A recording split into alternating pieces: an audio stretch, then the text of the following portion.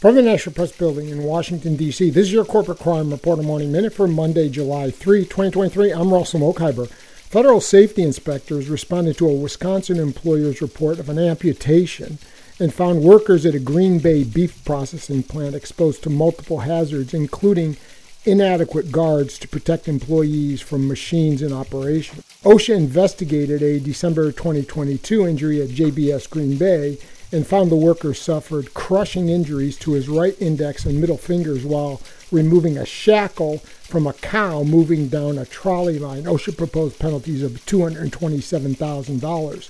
Unfortunately, injuries to workers in the meat processing industry are common, but they can be prevented when required safety procedures are followed, said OSHA's Robert Bonnick. For the Corporate Crime Reporter, I'm Russell Mokhiber.